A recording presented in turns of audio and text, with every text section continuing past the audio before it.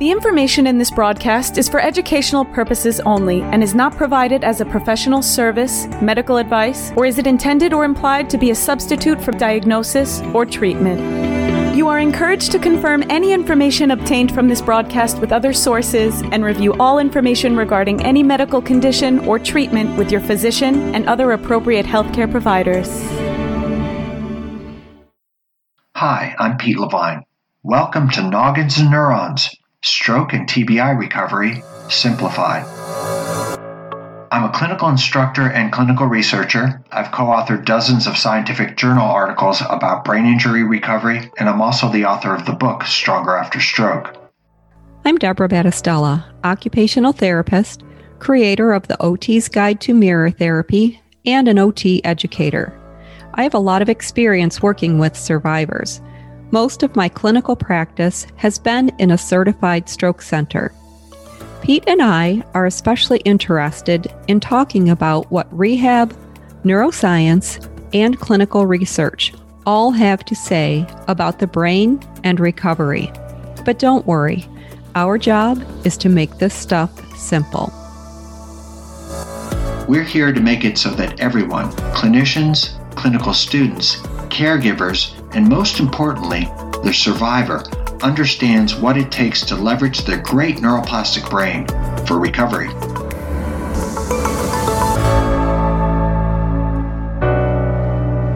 Did you know that rest and sleep are considered occupations? The Occupational Therapy Practice Framework is a document that we use in occupational therapy to guide the process of what we do in OT. And it also explains what occupations are and what they mean. And sleep preparation is a thing in the OTPF. And it talks about routines, bedtime routines, to prepare yourself, to prepare the body, to prepare the mind, that it's time to wind it down and get ready to fall asleep.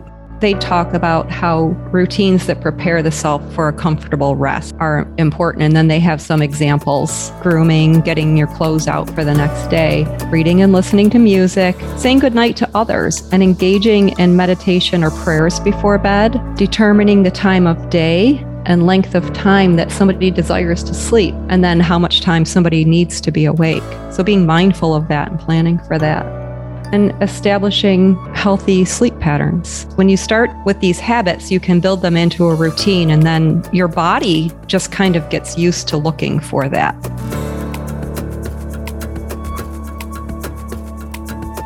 In our previous episode of Noggins and Neurons, titled Dr. Jones, Tex-Mex, and Synaptic Connections, Pete and I reviewed our conversation with Dr. Jones.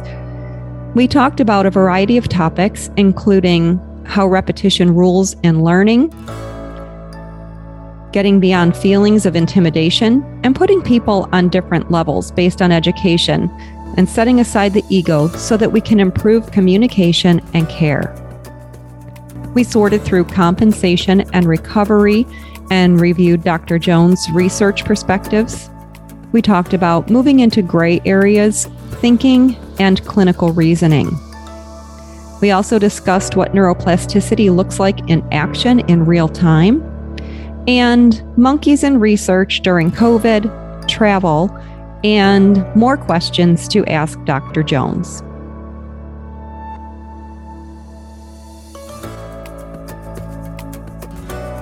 I have a Facebook question. I made it hidden. That's why. That was an exclusive group we had there. It was very exclusive. Yeah. So now we have 3 members. So maybe we'll get some more. I don't think we need more than 3. I think 3 is don't think so. That's it. Very exclusive. Very, very exclusive. Mm-hmm. 2 is a little ridiculous, but 3 is great. Yeah. Well, we're managing it for now. Yes, we are. We're doing a good job managing it. Different. So are you sort of kind of ready? I suppose. Probably ready as we'll ever be. Okay. So hey, Dad Battistella, how you doing? I'm great, Pete Levine. How are you? What's new with you? Anything interesting? Not really anything worth talking about. About you? Let's see. On my end, my son is about to go away to college, and I'm completely bummed about that. Oh, yeah. Yeah. Far? Is he going far? No, a couple of hours, and he has a car. So, but still, it's just so weird. I remember him as a little boy, and now he's 6'3" and 185 pounds and ready to tear up the soccer field. But yeah, it's tough. Yeah, it is tough. That transition to empty nesters. I wonder, though, one of the big points I make a lot is that the biggest driver of neuroplastic change that you could possibly have is having and raising children, because there's so many things that you have to learn, and you care so much, and it's so meaningful drives brain changes. I wonder if it reverses once they get out of the house. Maybe I should ask you. Maybe I'll just like drain all that stuff out my head, and I'll just like, maybe that's part of the decline of aging is no? I don't think so. Your relationship with them changes. And I like my relationship with my kids as adults. We have these really cool conversations that we couldn't have before. So that's kind of fun. We do fun things together. You know, they still do stuff that makes you worry and wonder a little bit. It's really, you know, there's just a little more quietness at home. So that thing of getting comfortable with yourself and your spouse, all that good stuff. Maybe that's what I'm afraid of. Oh, yeah. Well, I don't know. COVID really helped me. Yeah. Oh, well. Well, this is not what we're supposed to be talking about today. So what is today's topic? Can you remind me? Today's topic is all about sleep. And I'm looking forward to hearing what you have to say, because I have a feeling you know some information about how the brain heals or what happens to the brain following a stroke or a brain injury. Do you know anything about what makes people so sleepy following the injury? I'm hoping to learn something about that. Yeah, well, we'll see. What I do know is how detrimental not sleeping well is to all of us. And I do have some information about that. I mean, it basically drives the chemicals that drive Alzheimer's and dementia. So this is an episode maybe not just for people with brain injury, although we'll focus on that, of course, but also for all of us who don't want either just really bad sleep hygiene or don't want to get Alzheimer's, because that's really what you're headed towards, this amyloid beta, and it builds up and it just gunks up the brain and the brain shrinks from it. So yeah, I think we should have some pretty cool stuff to talk about. Yes. So I want to mention the podcast that Lynette and Doro shared with us. It's the Andrew Huberman podcast, where he interviewed Dr. Matt Walker. Is that correct? Yeah, I think it's Matthew Walker. Yeah. Well, I might be on a Matt name basis with him. I don't know. Why not? He deserves a card. Exactly. When he gets a card, he's our friend. Okay. So while I did not finish listening to that podcast interview, it's very long and it's very much in depth. The one takeaway that I have from it so far is there's so much on the cellular level and the chemical level that occurs in the brain and in the body that drives health. And I think sometimes we don't think about that. And I wanted to just bring that to our attention, because a lot of times when you're talking to people, they might start a new protocol or they might start doing something, but they don't feel different within a few weeks. So they stop. But when changes are occurring on the inside and levels that we can't see, sometimes the way that you feel, the improvement occurs much later. So are you talking about, like, if we make suggestions for sleep hygiene, either for anybody listening to it, whether it's a student that's stressed out and can't sleep, or it's a person with brain injury that's having the same problem, that if they give the suggestions we provide today, maybe give it enough time to sink into you at a cellular level almost. Mm-hmm. Yeah. And I think that when changes are occurring at the cellular level, we don't know how long the change takes, and it's easy to give up. And I'm just thinking that maybe we all need to engage in healthy habits, whatever they are, and give our bodies a chance to catch up to the change that we're looking for. Yeah, well, that's a lot of work if it's going to change a lot of cells. Guess how many cells we have in our body? Oh, I can't make a guess like that. I probably don't know that many numbers.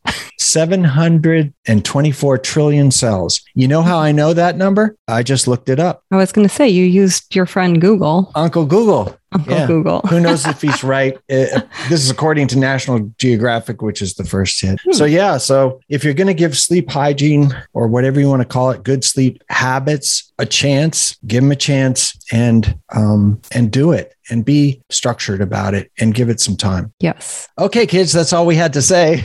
All right. Well, thanks for listening. And don't forget to join our Facebook group. We're done here. Our work here is done. Okay. So sleep disorders for people with traumatic brain injury or acquired brain injury, including stroke, are 3 times more common than in the general population. And nearly 60% of people with acquired brain injury experience long-term difficulties with sleep. Women are more likely to be affected than men because they don't have enough problems. They don't have enough disadvantages. And sleep problems are more likely to develop as they age. So as a person with acquired brain injury ages, it's compounded because aging also affects sleep detrimentally. Have you found your sleep affected as you get older? Absolutely. Yeah. And there are certain stages of sleep that are particularly affected as you age. And then that leads to an acceleration of brain deterioration. So especially for older folks, it's really important. Do you ever take melatonin? No. Most of the time, I don't have trouble sleeping. Good for you. Look at you. That's lucky. I know, right? I feel very lucky that way. A lot of things make me sleepy, but there was a time in my life when my kids were teenagers that sleep was actually more challenging than when they were younger. And I don't know why that is. It's not like there was anything really, there was no reason for it. I just couldn't sleep. Interesting. Yeah, I don't know what fixed it though. Maybe it was their partying that was keeping you up. Maybe it was the fact that you were partying with your kids. That was part of the problem. Yeah, for sure. That's something I would do. I remember chasing my son around the backyard when he had beers in his hand and he wasn't old enough to be drinking them. See, I don't know. So first of all, alcohol hurts your sleep. It puts you to sleep, but it's a form of sedation, and sedation is not sleep. Sleep is a very active thing. Sedation actually brings down the activity the brain has to do to keep you healthy.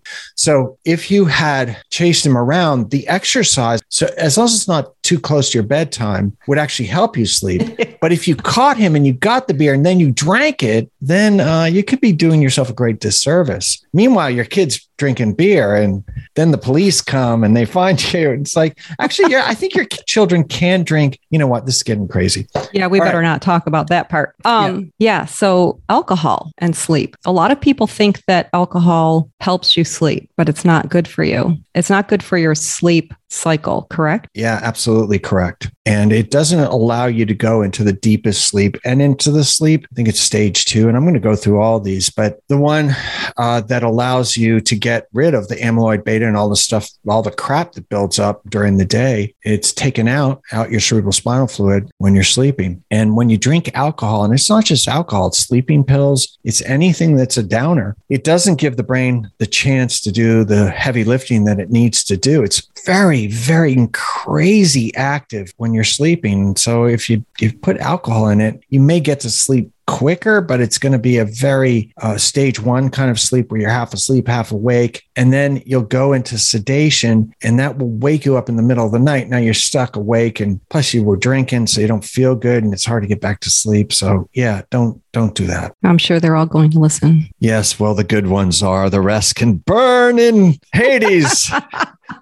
We're not responsible for what you do. We're just offering suggestions. And look, I'm not going to tell you that I'm a great sleeper. I sleep pretty well, actually, but I do a lot of things wrong. I go to bed at weird hours. I eat right before I go to bed. You're not supposed to do that, especially high glycemic things. It spikes blood sugar. And then you have the same sort of sedation problem. I make a lot of mistakes, but boy, can I nap. I can nap like a mug. I'm like a super napper. That's awesome. So anyway, back to our friends with acquired brain injury. Some of the sleep disorders include insomnia, and it can worsen other problems resulting from the brain injury if they're insomniacs. Mm-hmm. So other things that come from the brain injury, including behavioral problems.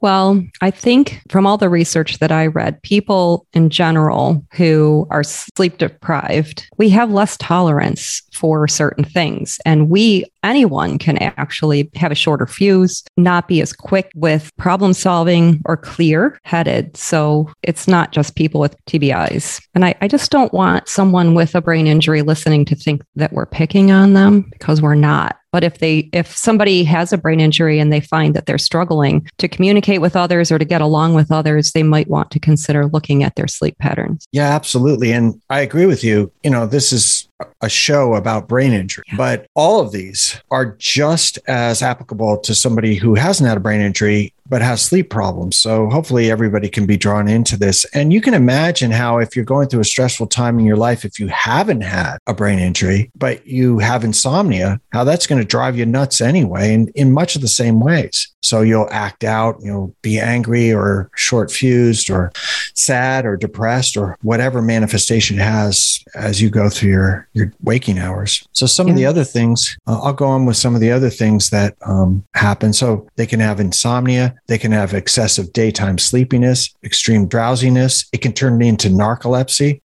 So we have these predictable sleep phases, but sometimes they don't click in right with people with brain injury, because the brain injury itself screws up the patterns. So now there's delayed sleep phase syndrome. So one of the things that I learned in the research that I did is that despite estimates of greater than 50% prevalence of sleep disorders among people who've had a stroke, very few of those are offered formal sleep testing. And a lot of people don't even mention it to their providers. So between people not mentioning this problem to their providers and then lack of awareness on the end of providers, a lot of sleep disturbances go undiagnosed in people who've had a stroke. So it seems to me that people are struggling with sleep without getting help. And maybe people don't even know how to help people who have a sleep problem. Absolutely. And, typical physiatrists may not know a heck of a lot about it. One of the things that I think Matthew Walker is screaming to the world is, we should pay attention to this. This is a huge problem for everyone. And he cites a bunch of studies. And Matthew Walker isn't the only person doing this work. It's just that he wrote a book about it and went on the tour circuit, and he's really quite articulate. He's British. That doesn't hurt. It's the whole thing. So he's really good at talking about this stuff. But,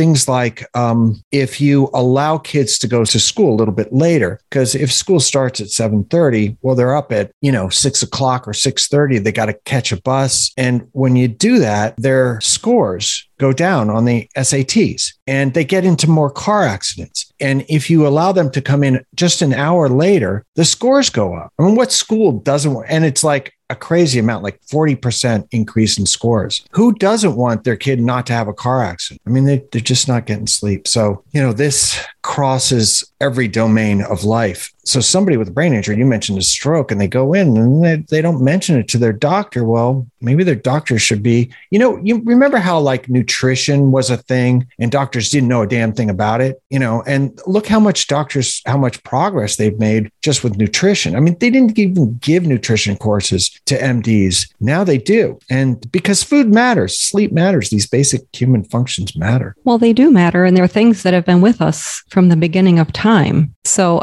it's kind of interesting. The more I read the research as we prepare for these podcast episodes, the more I realize that we do the science, we do the research to learn, but to prove something. But sometimes I wonder, are we just asking the wrong questions, or it's all stuff? I don't know how to say what I want to say. It's like we're kind of surprised at how important sleep and nutrition are, except for sleep and nutrition have been around forever and ever. And people were healthier before now when they weren't eating processed foods, and everybody acts like it's a big surprise. I know I pick on this a lot, but evolution has all the answers. Because if you looked at us 50,000 years ago as hunter-gatherers, what were we doing? We were exercising. We were eating well because we were eating off the land, fresh food. Yeah, we weren't eating bread every day and putting our meals in the microwave to make them. Yeah, that's true. And then the other thing that you mentioned is sleep. So we have, diet, exercise, and sleep as the sort of three parts of the stool that we're creating. Maybe there's more legs to the stool. I don't know. But I don't know how well our ancestors slept. But I'll tell you one thing, they didn't have like cell phones in front of them and honking horns out front and, all this stuff that we have to deal with. I get the feeling the universe, this is really like creepy what I'm about to say. The universe is telling us to go backwards just a little. We can keep the technologies, but more trees and more. Okay, this is getting weird. Okay, just to go back then just a tiny bit about what you were saying about honking horns. I found some research that says that one of the most intriguing and disturbing hypotheses about the relationship of sleep disturbances and stroke is that it's in part responsible for the increased stroke risk among poor and minority populations. And then there are some different data sources that found that people who reside in inner cities are frequently kept awake at night by loud environmental sounds. So like industrial plants, sirens, and then all of the public and private transport vehicles.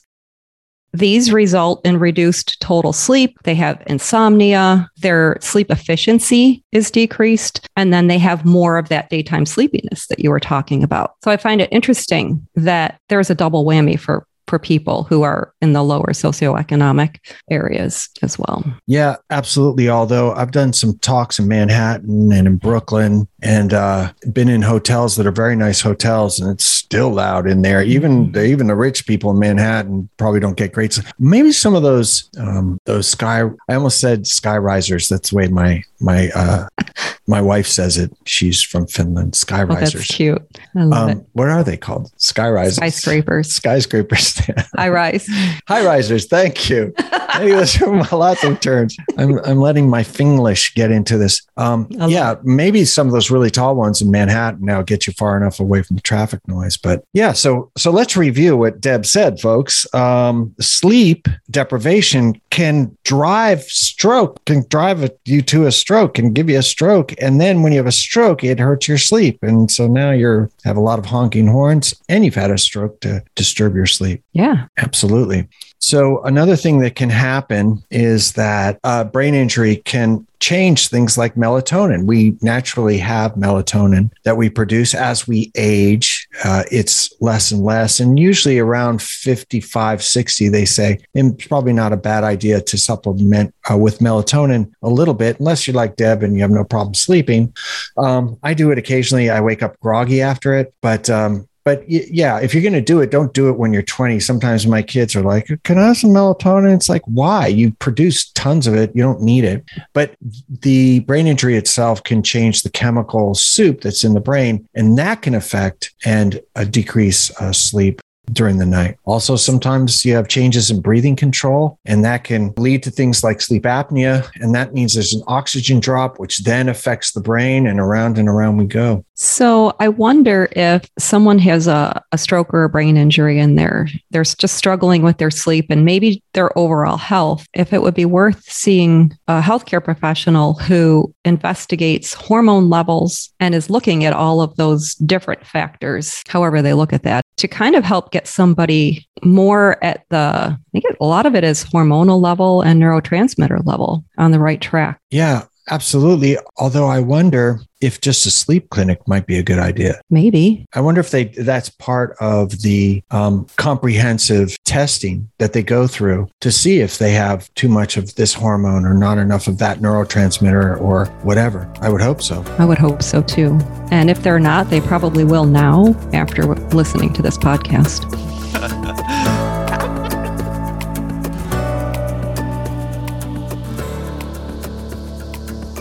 Pete, we asked people to donate to our Venmo account to help us keep this podcast up and running. One of the things that I would like people to know about us is, if they don't already know it, is that we're pretty passionate about neuroscience and our practices and sharing this valuable information with the world.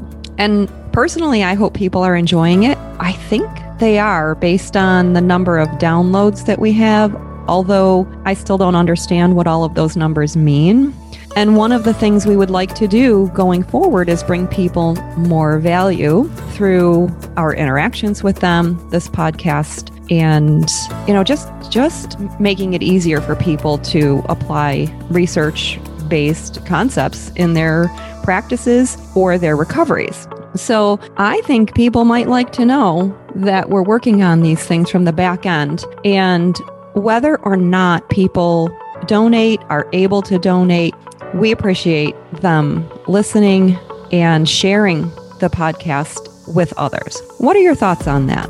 That's true. And we do have a Venmo account. Do you remember the address? I do. It's at Neurons. At Neurons. That's pretty simple. It is, and it's in our title. So if you want to help out, look, we do put a lot of work into this, and we want to keep it going. And, as Deb said, it's not the easiest thing in the world. Yes, we giggle a lot, and yes, we're having a ball doing it, but we could use your support. The other thing is that a certain percentage, 20%, is going to go to the Brain Injury Association of America. That's it. And they help folks who have had a brain injury, family caregivers, and they also help medical professionals who do research and treatment. It sounds like a nice organization, and I'm glad that you told me about it. Yep. We want to support all people that have had brain injury.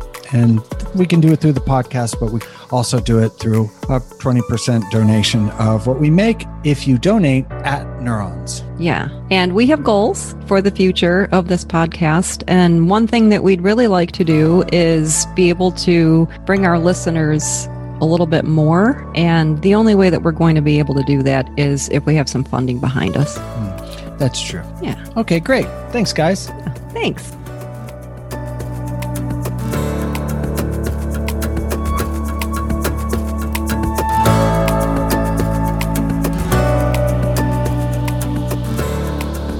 Another thing that can affect people with brain injury, but anybody, of course, all of these are transferable to anybody, whether you've had a brain injury or not, but prescription drugs. Mm-hmm. So you can go to your MD and you can use, what did we call it that time? It's like the brown paper bag test, where you put all your meds in a brown paper bag, you bring them to your doc and you demand an explanation. Are we getting the dosages right? Is all this stuff correct? Because there might be stuff that gets in the way of you getting a decent night's sleep. Well, now that you brought up prescriptions and medications and supplements, if somebody is going to see a specialist for something like sleep, then it would be a wise idea to grab that paper bag and bring everything with you that you're taking, or have a comprehensive list with you, because the last thing you want to do is get another prescription and mix that with what you're already taking without knowing what the interactions might be. It's probably more likely for somebody who has brain injury, just leave the cognitive issues aside. You have multiple doctors, and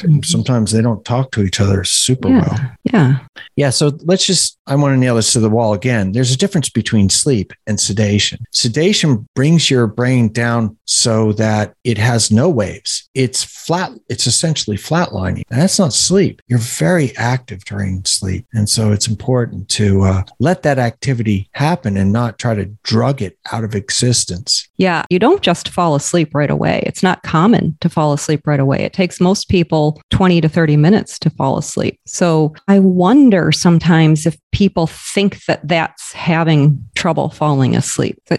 It made me feel better knowing that sometimes it takes a few minutes to fall asleep. A few minutes for you, Deb. I mean, I can toss and turn for quite some time. And then, apparently if you do that too much, you should just get out of bed and do something else, because you're not going to sleep and you know it and the whole world knows it, and then try again a little bit later. Yeah. I wonder too, I didn't find anything about screen time before bed, but I think that's a lot of people's go-to is, I can't fall asleep. I'll just pick up my phone and scroll through Facebook or whatever social media platform they're on. Yeah. Screen time is so tough. It's so tough to turn it off. We got the Olympics. Half this stuff is coming on at 2 a.m. Did you see the women's beach volleyball team No. late last night? You didn't stay up sleeping with your daughter and watch that? Because I did. And they won gold. That was awesome. That is awesome. I mean, that's a screen just telling you, you can lie on the couch forever, and never go to sleep. Exactly. So, can I pivot over to the stages of sleep and talk just very briefly about that stuff? Hopefully it's brief. Can. See how this goes. So stage 1 is the stage that you're talking about. You're part awake, you're part asleep. There's muscle jerks. It's because you had a dream and it's starting to go into some weird dream thing and your legs jerk and that wakes you up, or you feel like you're falling and you're startled awake, and you go through that a little bit. And I don't want to say anything bad about my wife, and I might cut this out, but she goes through a good 15 minutes of basically running in the bed. And so I just get up. I can't go to sleep when that happens. But yeah, so there's a lot of activity and it's not real sleep. Stage 2 is the big one. in terms of consolidating information. Look, if you're trying to recover from a brain injury, you have to consolidate what you learned during the day with your therapist at night, because that's where neurons, you stress them out during the day, and that triggers protein synthesis that then forms new dendrites, that then forms new synaptic connections. But all that stuff happens when you're sleeping. Motor learning happens when you're sleeping. So stage 2 is the big one where learning is consolidated. For the rest of us, maybe that haven't had a brain injury or that are not particularly focused on motor learning, although you might be, even if you haven't had a brain injury, because you're trying to learn how to play tennis. But for the rest of us, stage 2 is where, you know how I had this way of remembering the word hippocampus. So, elephants have a big brain. They say she has the memory of an elephant. Well, that's because elephants are big animals and they have big brains. Okay, but what about hippos? Hippos are big animals. They probably have big brains. And so they have long memories. And where would a hippo go to get those memories, to have camp? Memories? To where? To camp? To campus. Oh, to campus. You can go camp. So it's the hippocampus. And the hippocampus, I think it's in Greek or in Latin, I forget which. It's the word for seahorse. And when they take the hippocampus out, they dissect it, they take it out, and they look at it. It looks exactly like a seahorse. By the way, do you know that with seahorses, it's the male that holds the little baby seahorses? And then, did you know that? I did know that. You did know that. Wow. Have you ever seen them have the males like shoot out the little baby seahorses? No. Oh, I got to put this on the show notes. He just goes, it's thousands of these little baby seahorses come out. So anyway, there's 2 hippocampi. This is what I'm trying to say. And they're on either side of the brainstem. Hippocampus is where short-term memories are stored, but it's short-term. And when you sleep and you're in the second stage of sleep, that's where it starts to get shunted and sent to different parts of the brain. It goes to the frontal lobe, the temporal lobe, and the anterior cingulate cortex, which is also in this midbrain area. And one of the things that happens during stage 2, remember we're in stage 2 now. This is the important stage. I think it's the most important because it has to do with memories and consolidating memories and learning. It has to do with learning. So about 50% of the night is spent in stage 2, although you cycle through these stages over and over again. Yeah, and that is one nice thing that Dr. Walker explains in detail in the podcast, if anybody's interested in hearing him talk about that, because it's very fascinating. Wait, Deb, are you sending people to other podcasts besides ours? I am, because just think what happens when he starts sending people to ours. How is he going to know? No, people will probably email him and say, hey, I heard about you on the Noggins and Neurons podcast. Well, if that's what we're going to do, then let's go after, I don't know, who's the most famous person with a podcast? I think my Tim Ferriss, maybe. Tim Ferriss. Is it Zach Shepard? I think that's one that my daughter listens to. I don't know anything about it. Yeah. So tell them that you listen to Noggins and Neurons, Noggins and Chloron, Noggins. Shoot, I need to get some sleep tonight. So that's stage 2. What do you think of that one? You want to take care of that one, right? I think we want to be in that stage as many times as is optimal in a night. Yeah, absolutely. Stage 3, the delta waves that come during stage 3 are not as deep as these sleep spindles. So that's just another stage. Stage 4 is the deepest sleep. And that's where if you try to wake somebody up, they're really not going to be able to wake up. It usually takes you about a half an hour to even get your senses after that. You can have 100 decibels go off right next to your bed and you won't wake up. So that's stage 4. And then stage 5 is the one that we all think is the really important one. That's the rapid eye movement when you're dreaming and you're having nightmares about, you're in class and you don't recognize anybody and there's a test and you forgot there was a test and you can't find your locker and where's, football practice and I don't have my pads and that whole thing. Sometimes I have this dream that I'm skiing, but I can't find my ski boots and I can't find my skis. And then, I love to ski. So it's like this whole thing. I guess it's a nightmare about things that are really good or maybe really bad. But anyway, Deb, I want to bore you with a hypothesis I have. A little bit of a tangent. We haven't been down a rabbit hole for a while. We haven't. So I think I figured out I'm going to be like a amateur neuroscientist. Okay. So I think I figured out what the brain is doing. So you fall asleep, right? Immediately, stage 2, you fall asleep and you've had all these memories, all these things that you've learned during the day. So it immediately takes it out of the hippocampus and stores it in long-term memory banks in different parts of the brain. Okay. it has to get that out because otherwise you're wasting time. That stuff is in your brain in terms of the amount of time it's close to when it happened. You get it out, you get it into the right part. Okay. That was stage 2. And then you go through the other stages and they have benefits for a variety of reasons, allow you to rest, et cetera, et cetera. But then stage 5 is REM. And REM is you getting ready for the next day. It's going through in a sort of phantasmagorical way, all the possibilities that could happen to you the next day. That anxiety about not being able to find your locker is really something at work where you're having troubles with somebody that you can't figure out. They're the locker that you can't open, that kind of thing. So this is my idea, is that it gets the memories into these long-term storage bases immediately. And then in order for you to get out of sleep and be prepared for the day, it allows you to work on these problems that you're going to have to tackle the next day. So that is probably not true, folks. You can just fast forward through that, but it's too late because you're already here. But I like that because it kind of makes sense that the brain immediately would store that stuff in long-term areas. And then it would give you a little precursor to the day that's coming and the challenges that you have right before you wake up. So what about people who have that recurring nightmare? I don't know. What's your recurring nightmare, Deb? What do you got? I used to have one. I don't have it anymore. I used to have one where somebody was chasing me and I either couldn't get up the stairs, or remember when we used to have rotary phones? Those phones that you had to turn a dial on. I would always get right to the very last number and then misdial the last one and have to start all over again. And the little finger guillotine that's at the end, It's like shaped like a guillotine. I hated that thing. Yeah. Thankfully, I don't have that dream anymore because it was rough. Yeah. You're going to have to redial a phone number. That's real tough. I know. Sorry to hear that.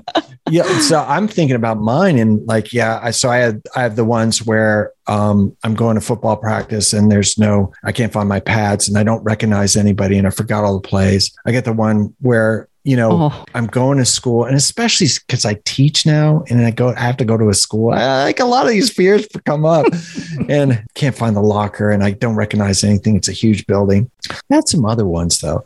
This is a little weird, but have you ever had a dream about being deeply in love? Not about with anybody, just somebody in your dreams? Well, I have.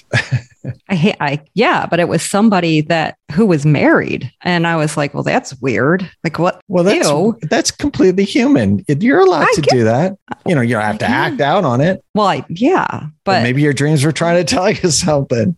I don't think so. Yeah. With me, it's not so much a person. It's just this person in the dream. But I have those less and less. I have less and less of the good ones. Here's another one.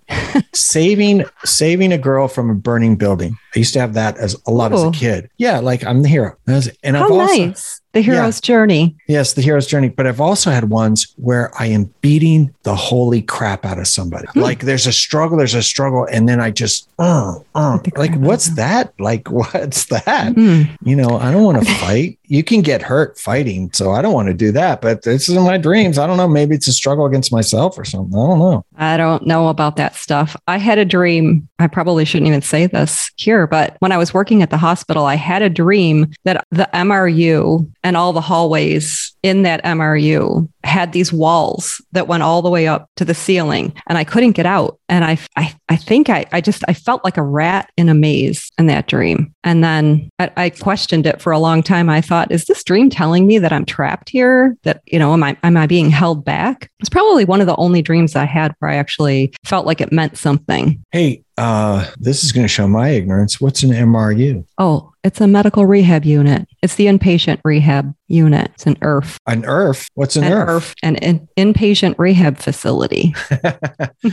I've never heard those terms and I've worked in rehab hospitals. Yeah. But there you go. Learn something new every day. No, it's gone now. It doesn't even exist anymore. Oh, well, you're not getting that dream anymore either, are you? Nope. Okay. Is that it about the sleep stages? Is there more? That's all I have on the sleep stages. We got to stage 5. That's REM. And then you wake up. Okay. And so that's it. Now, what I did was I emailed you, Deb. Okay. The suggestions. And I thought maybe we could go over those. You do one, I do one. And then from there, we can discuss whether it makes sense or it doesn't make sense. Maybe they'll suck. I don't know. Probably not. So I garnered every darn suggestion for getting decent sleep. And I put them on one page, and I'll make that page available on the show notes. But one of the things that you can do when you talk to your patients, say, hey, Mr. Smith, what you're trying to do here is cognitive. It's very difficult. You're trying to motor learn. You're trying to allow for neurons that typically don't do the movement to do that movement. This is hard motor learning. It's not going to be easy, but you're not going to go anywhere, and you're not going to be able to consolidate this stuff that you work so hard on in the gym unless you sleep. And then you whip out this page and you give them 4 or 5 or 10 suggestions for getting decent sleep. And that's why I think it's important that you go to the show notes and find it. Are you talking about people who are coming to outpatient therapy?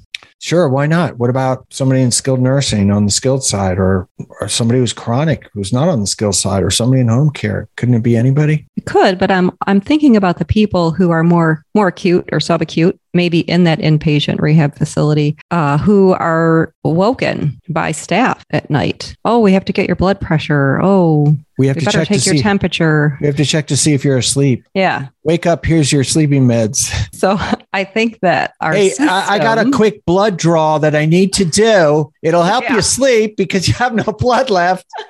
I've even heard of like enemas. Wake up, it's time for an enema. Oh my God. Yeah. But I guess forget sleeping then. Typically that's not a rehab hospital, but I get your point. There's going to be a lot of people in and out of the room. Yeah, absolutely. But then again, these tricks won't work because you're not in control of your environment. And there's a lot of this stuff is environmental stuff. It is. So I like this one, get off the couch and limit TV watching. Oh, so you're skipping to like the third one. It just caught my eye. I didn't do it on purpose. All right, let's go with that one. Get off the couch and limit TV watching. So that's 2 things in one. Like the get off the couch, you're physically a little bit more active, but also the TV will allow you to have light hitting your eye, fooling your brain into believing it's daytime when it's not. Even when my kids were pretty young, the glow of the little iPhone on their face was the last thing I saw at night until I yelled at them to put that damn thing down. But yeah. Mm-hmm. Yeah, I'm sure they listened. Yeah. Your kids are like mine. Yeah, they listen all the time. Yeah. Yeah. Mm-hmm. Okay, so set an alarm to try to wake up at the same time every day. Probably a good idea. Go to sleep at the same time, wake up at the same time. Don't screw it up during the weekends. I know we're fuddy-duddies. Well, I just don't see how this is realistic. Yeah, I mean, it's not realistic, but if you want to get into good sleep hygiene, that's probably a pretty good one. Okay. I'm a terrible occupational therapist. I doubt that. What do you think of the second one? Include meaningful activities in your daily routine. What do you think that has to do with sleep? Oh, I love that one. I think this is my thought. If you're doing things that are meaningful to you in your life, you're more satisfied with life. You're not going to worry. You're not going to think about life passing you by. Even if something happens like a stroke or a brain injury, if you start getting involved in things that feed your soul, you're going to just feel more fulfilled in life. And then be ready to fall asleep and get ready for the next day when you're going to do more of that. That sounds about right. Yeah. What do you think? Maybe I would add, if they're not meaningful activities, it doesn't take as much brain power and you're not burning as much calories. You're not stressing the brain out. And, the brain needs the sleep. And yeah, but that kind of leads me to the next one, which is exercise every day. People with traumatic brain injury who exercise regularly report fewer sleep problems. So, but for all of us, exercising, yeah, super important. It's one of the 3 legs of the stool that keeps us up, right? What do we say? Diet, exercise, sleep. DES, SED, said. Yeah, I don't know. We got no mnemonics, but we got the we got the stool. Do you want to do the next one? No, go ahead. Try to get outdoors for some sunlight during the daytime. If you live in an area with less sun in the wintertime, I'm talking to you, Finland, been there, done that. I never woke up and I never really went to sleep. Consider trying light box therapy or a bulb that imitates natural sunlight. Don't nap more than 20 minutes during the day. Yeah. So this is a big one because I love naps and I do nap longer than that. But I also, I've disturbed my sleep cycles. The 20 minutes is the NASA nap concept that NASA astronauts did better when they got short naps. But you go to a certain point and you wake up groggy and then you kind of don't do anything. And then you eat and then you go to bed because you're tired and then you wake up at 2 a.m. and you're sunk. Yeah. So all of these, doing something meaningful, exercising every day, getting outdoors, when you lay on the couch, it makes you more tired, but you can't sleep when you do it too much. So there's something to actually moving and being engaged in life, which can be hard to do if somebody is experiencing depression or a brain injury, or if they're stuck in the house because of COVID and they're not having that much social stuff. Yeah. Or if getting outside is difficult mobility wise. Yeah, absolutely. Absolutely. If you can't walk, it's embarrassing. You got to be out there with a walker, and that's no good. Let's see the next one. Follow a bedtime routine. For example, put out your clothes for the morning, brush your teeth, and then read or listen to relaxing music for 10 minutes before turning the lights out. I like that you have something that tells you, okay, now is time to go to sleep. It's the going to sleep routine. Sets you up. One of the things that's important, and if you have kids, this is really important, start to turn down the lights around the house around bedtime or an hour before bedtime. Evolutionarily, we were made to wake up when the sun came up and go to sleep when the sun went down. But the sun never goes down because of the iPhone. I'm blaming you, Steve Jobs. It's your fault. Or maybe you, Nokia over there in Finland. So bringing the lights down literally puts you to sleep. One of the things I do on my phone is I turn down the level to 0. I have this app that turns it down to 0, and you read something like something that's normal text, and like I am tired. I am so tired. I cannot think straight, and then I fall asleep. So if you're going to use a phone, bring down that, but bringing down the lights artificially, do that. I like what you're saying. Did you know that rest and sleep are considered occupations? Well, in my case, they are. Well, they are mine too. I think for most of us. If we could figure out how to make money, then we'd be in business. So the occupational therapy practice framework is a document that we use in occupational therapy to guide the process of what we do in OT. And it also explains what occupations are and what they mean. And sleep preparation is a thing in the OTPF. And it talks about routines, bedtime routines, to prepare yourself, to prepare the body, to prepare the mind, that it's time to wind it down and get ready to fall asleep. Is it specific on what that routine should be? Any suggestions? Well, there are examples in here, but they do talk about how routines that prepare the self for a comfortable rest are important. And then they have some examples. So what you mentioned with grooming, getting your clothes out for the next day, reading and listening to music, saying goodnight to others, and engaging in meditation or prayers before bed, determining the time of day and length of time that somebody desires to sleep, and then how much time somebody needs to be awake. So being mindful of that and planning for that, and establishing healthy sleep patterns. So I think that, what you're talking about, like habits and routines, when you start with these habits, you can build them into a routine, and then your body just kind of gets used to looking for that. Yeah, the routine itself triggers these thoughts of sleepiness. Yeah. Yep. What about clinicians? Do you think there's any role for them to do or not do something? OTs are famous for getting in there early to get them up and dressed and have them work on dressing. But I also know some OTs will see somebody sleeping and walk and try to find somebody who is awake or work on feeding or something else because some people are early risers and some people, their sleep cycles are different. Yeah, I personally don't like to wake people up when they're sleeping. I'd rather find that person who's awake and work with them. I don't like to it's hard for me to be disruptive to a person. Yeah, that's not good. Walking in their sleep and you got to try. Yeah, it just doesn't feel good. No. The other thing I would say is dim the lights, get them down, turn them off, make the kids know that it's time to sleep, let yourself know it's time to sleep, but also cool the room, cool the house, because our core body temperature has to drop quite a bit for us to even fall asleep. And, evolutionarily, heat means daytime. Heat and light means daytime. Cool and dark means nighttime, sleepy time, brain go off time. So those two things I think are really important. And around here, we've been really good about turning the temperature down a few degrees at night. Of course, if it's a nice night, you don't even have to worry about it. You open the windows, but yeah, cool the room, turn down the lights. Yeah. I just counted the total number of talks that I've done about stroke recovery or about, neuroplastic model of this or that. And it took me a while to figure out that I could just put it in Excel and then look at the bottom number, because I have them all listed. But anyway, so it's 800. Oh my gosh. Wow. It's just above 800. And I spent all that time in hotels. And one of the things I used to love in hotels was you always have that air conditioner that's usually really good. And you just turn that thing on down to I don't know, I would turn it to 65 and crawl under the comforter and just out. So yeah. I hate that. I always freeze when I stay in a hotel or my daughter's house. Yeah. Well, I love it. It just cold is good. And it's so much easier to sleep during the winter. Well, I do like it cooler when I sleep, but if I have enough blankets. So a lot of hotels, they just give you that one little tiny thin blanket. That's just not enough.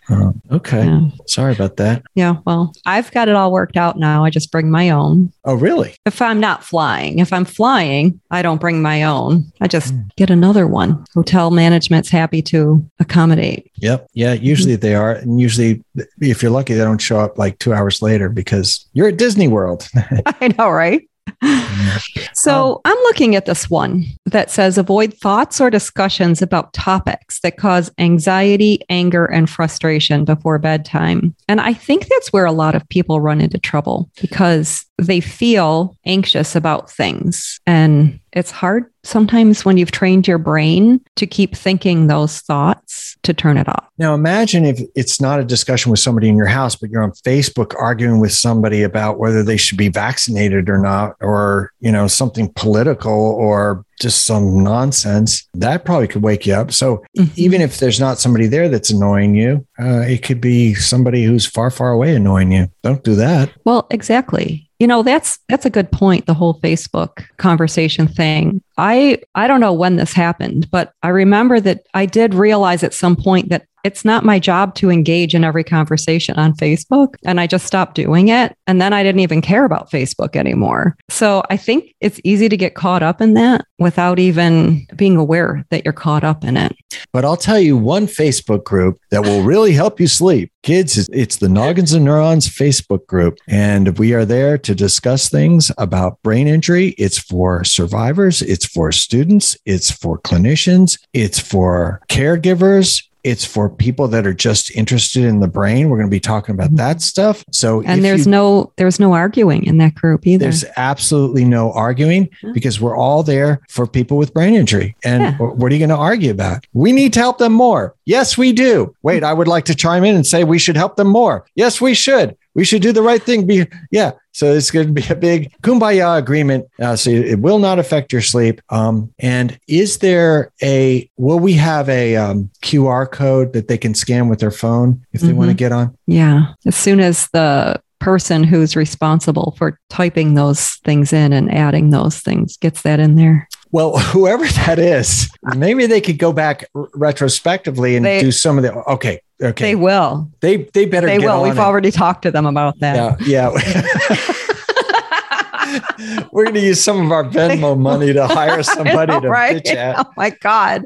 Yep. Yeah. All right. So join our Noggins and Neurons and don't join those political ones because they'll just drive you nuts. Okay, Deb. Now we are coming up on what do they call it in the radio? A hard break. So let's go through. Let's see how fast we can do these. Okay. Where are we? We are avoid caffeine, nicotine, alcohol, and sugar for 5 hours before bedtime. And Doro and Lynette were talking about don't eat for 5 hours before your bedtime, which I think that was sick. And I'm not doing that. But yeah, all those things are going to affect your sleep. You know what? I started doing it just from that podcast interview with them. And I feel so much better. Obviously I sleep good, but I feel better not eating right before I go to bed. Wow. Thank you, Doro and Lynette. Thank you. It's getting better every day. You want to take one? Well, it says do not exercise within 2 hours of bedtime, but stretching or meditation may help with sleep. And I would like to say, if people tend to sit more often, that stretching would probably feel good to the body and help it relax. Sometimes you get jittery when you sit more. I do. Yep, absolutely. Do not eat, read, or watch TV in bed. Yeah. What are the two things you're supposed to do in bed, Deb? Sex and sleep. Those are the two things. Anything outside of that, not allowed to do. Well, I thought it was sex and sex. I'm sorry. I got mixed up. Yes. Well, that's moving right along. Yes. Oh, I was going to say that'll help keep stress out of the bedroom. I thought you were going to say that'll help you stretch out. You're multitasking. That's all there is. Okay. Create a restful atmosphere in the bedroom, protected from distractions like sex, Deb. Sorry. That's not a distraction. That's right. Noise, extreme temperatures, and light. Oh my God. Remember the old joke, like you're supposed to say in bed after everything? So that would work.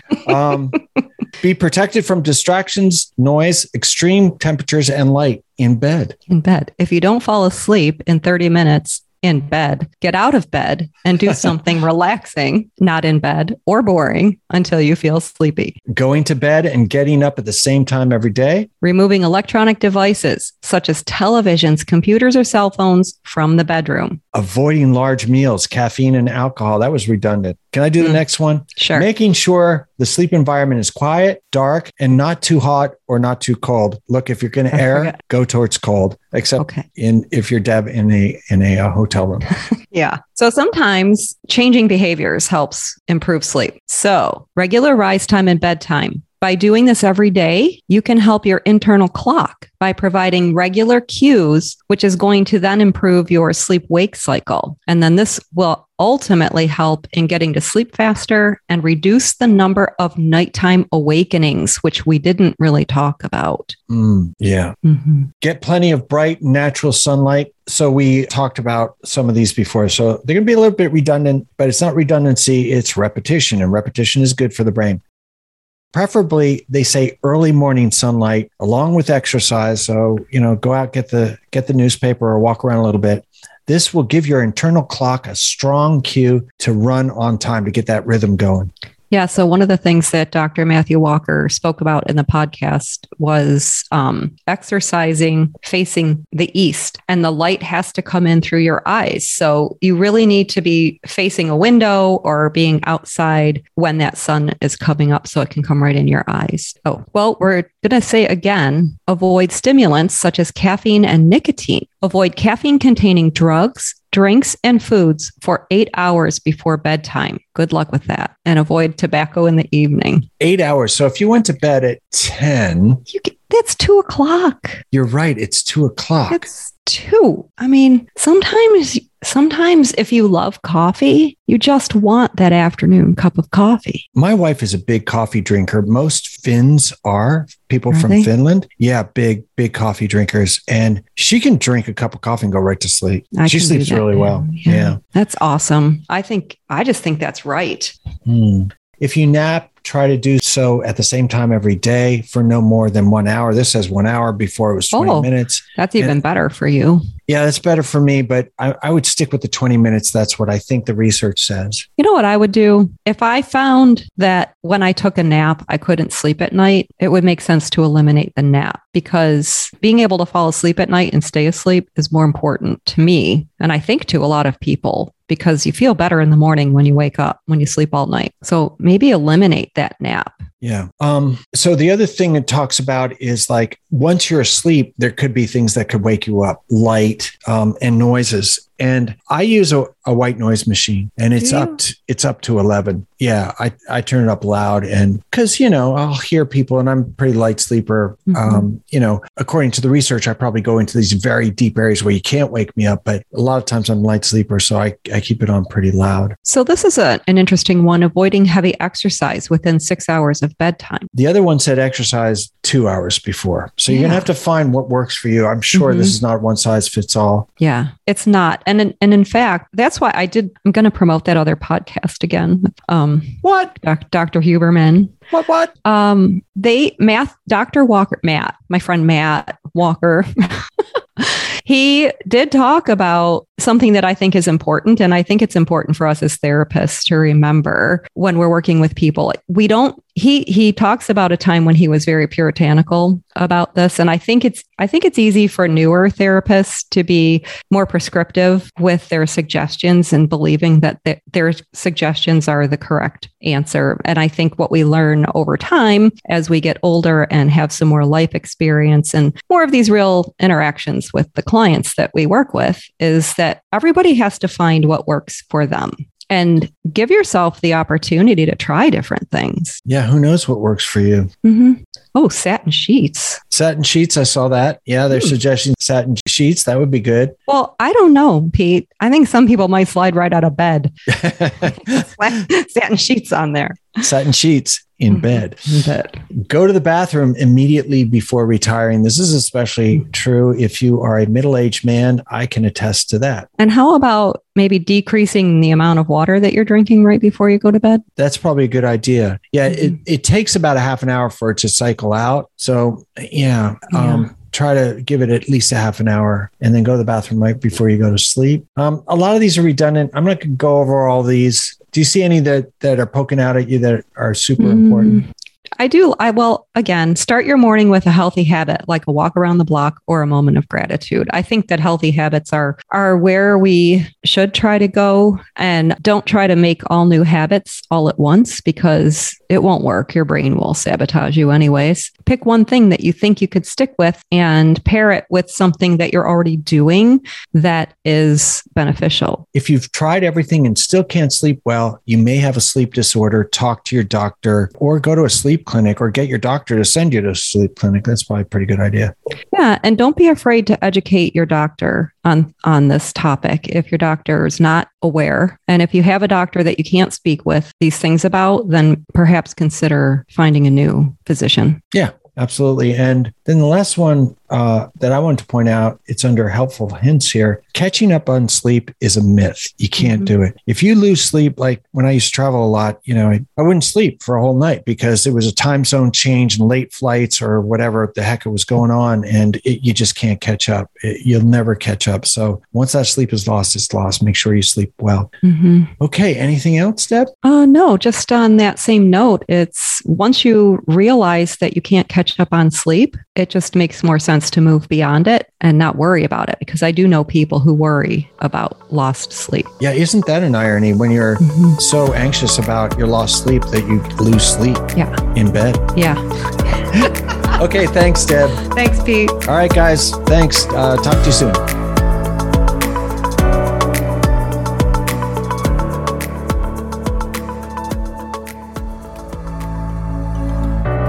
Thank you so much for listening to this episode.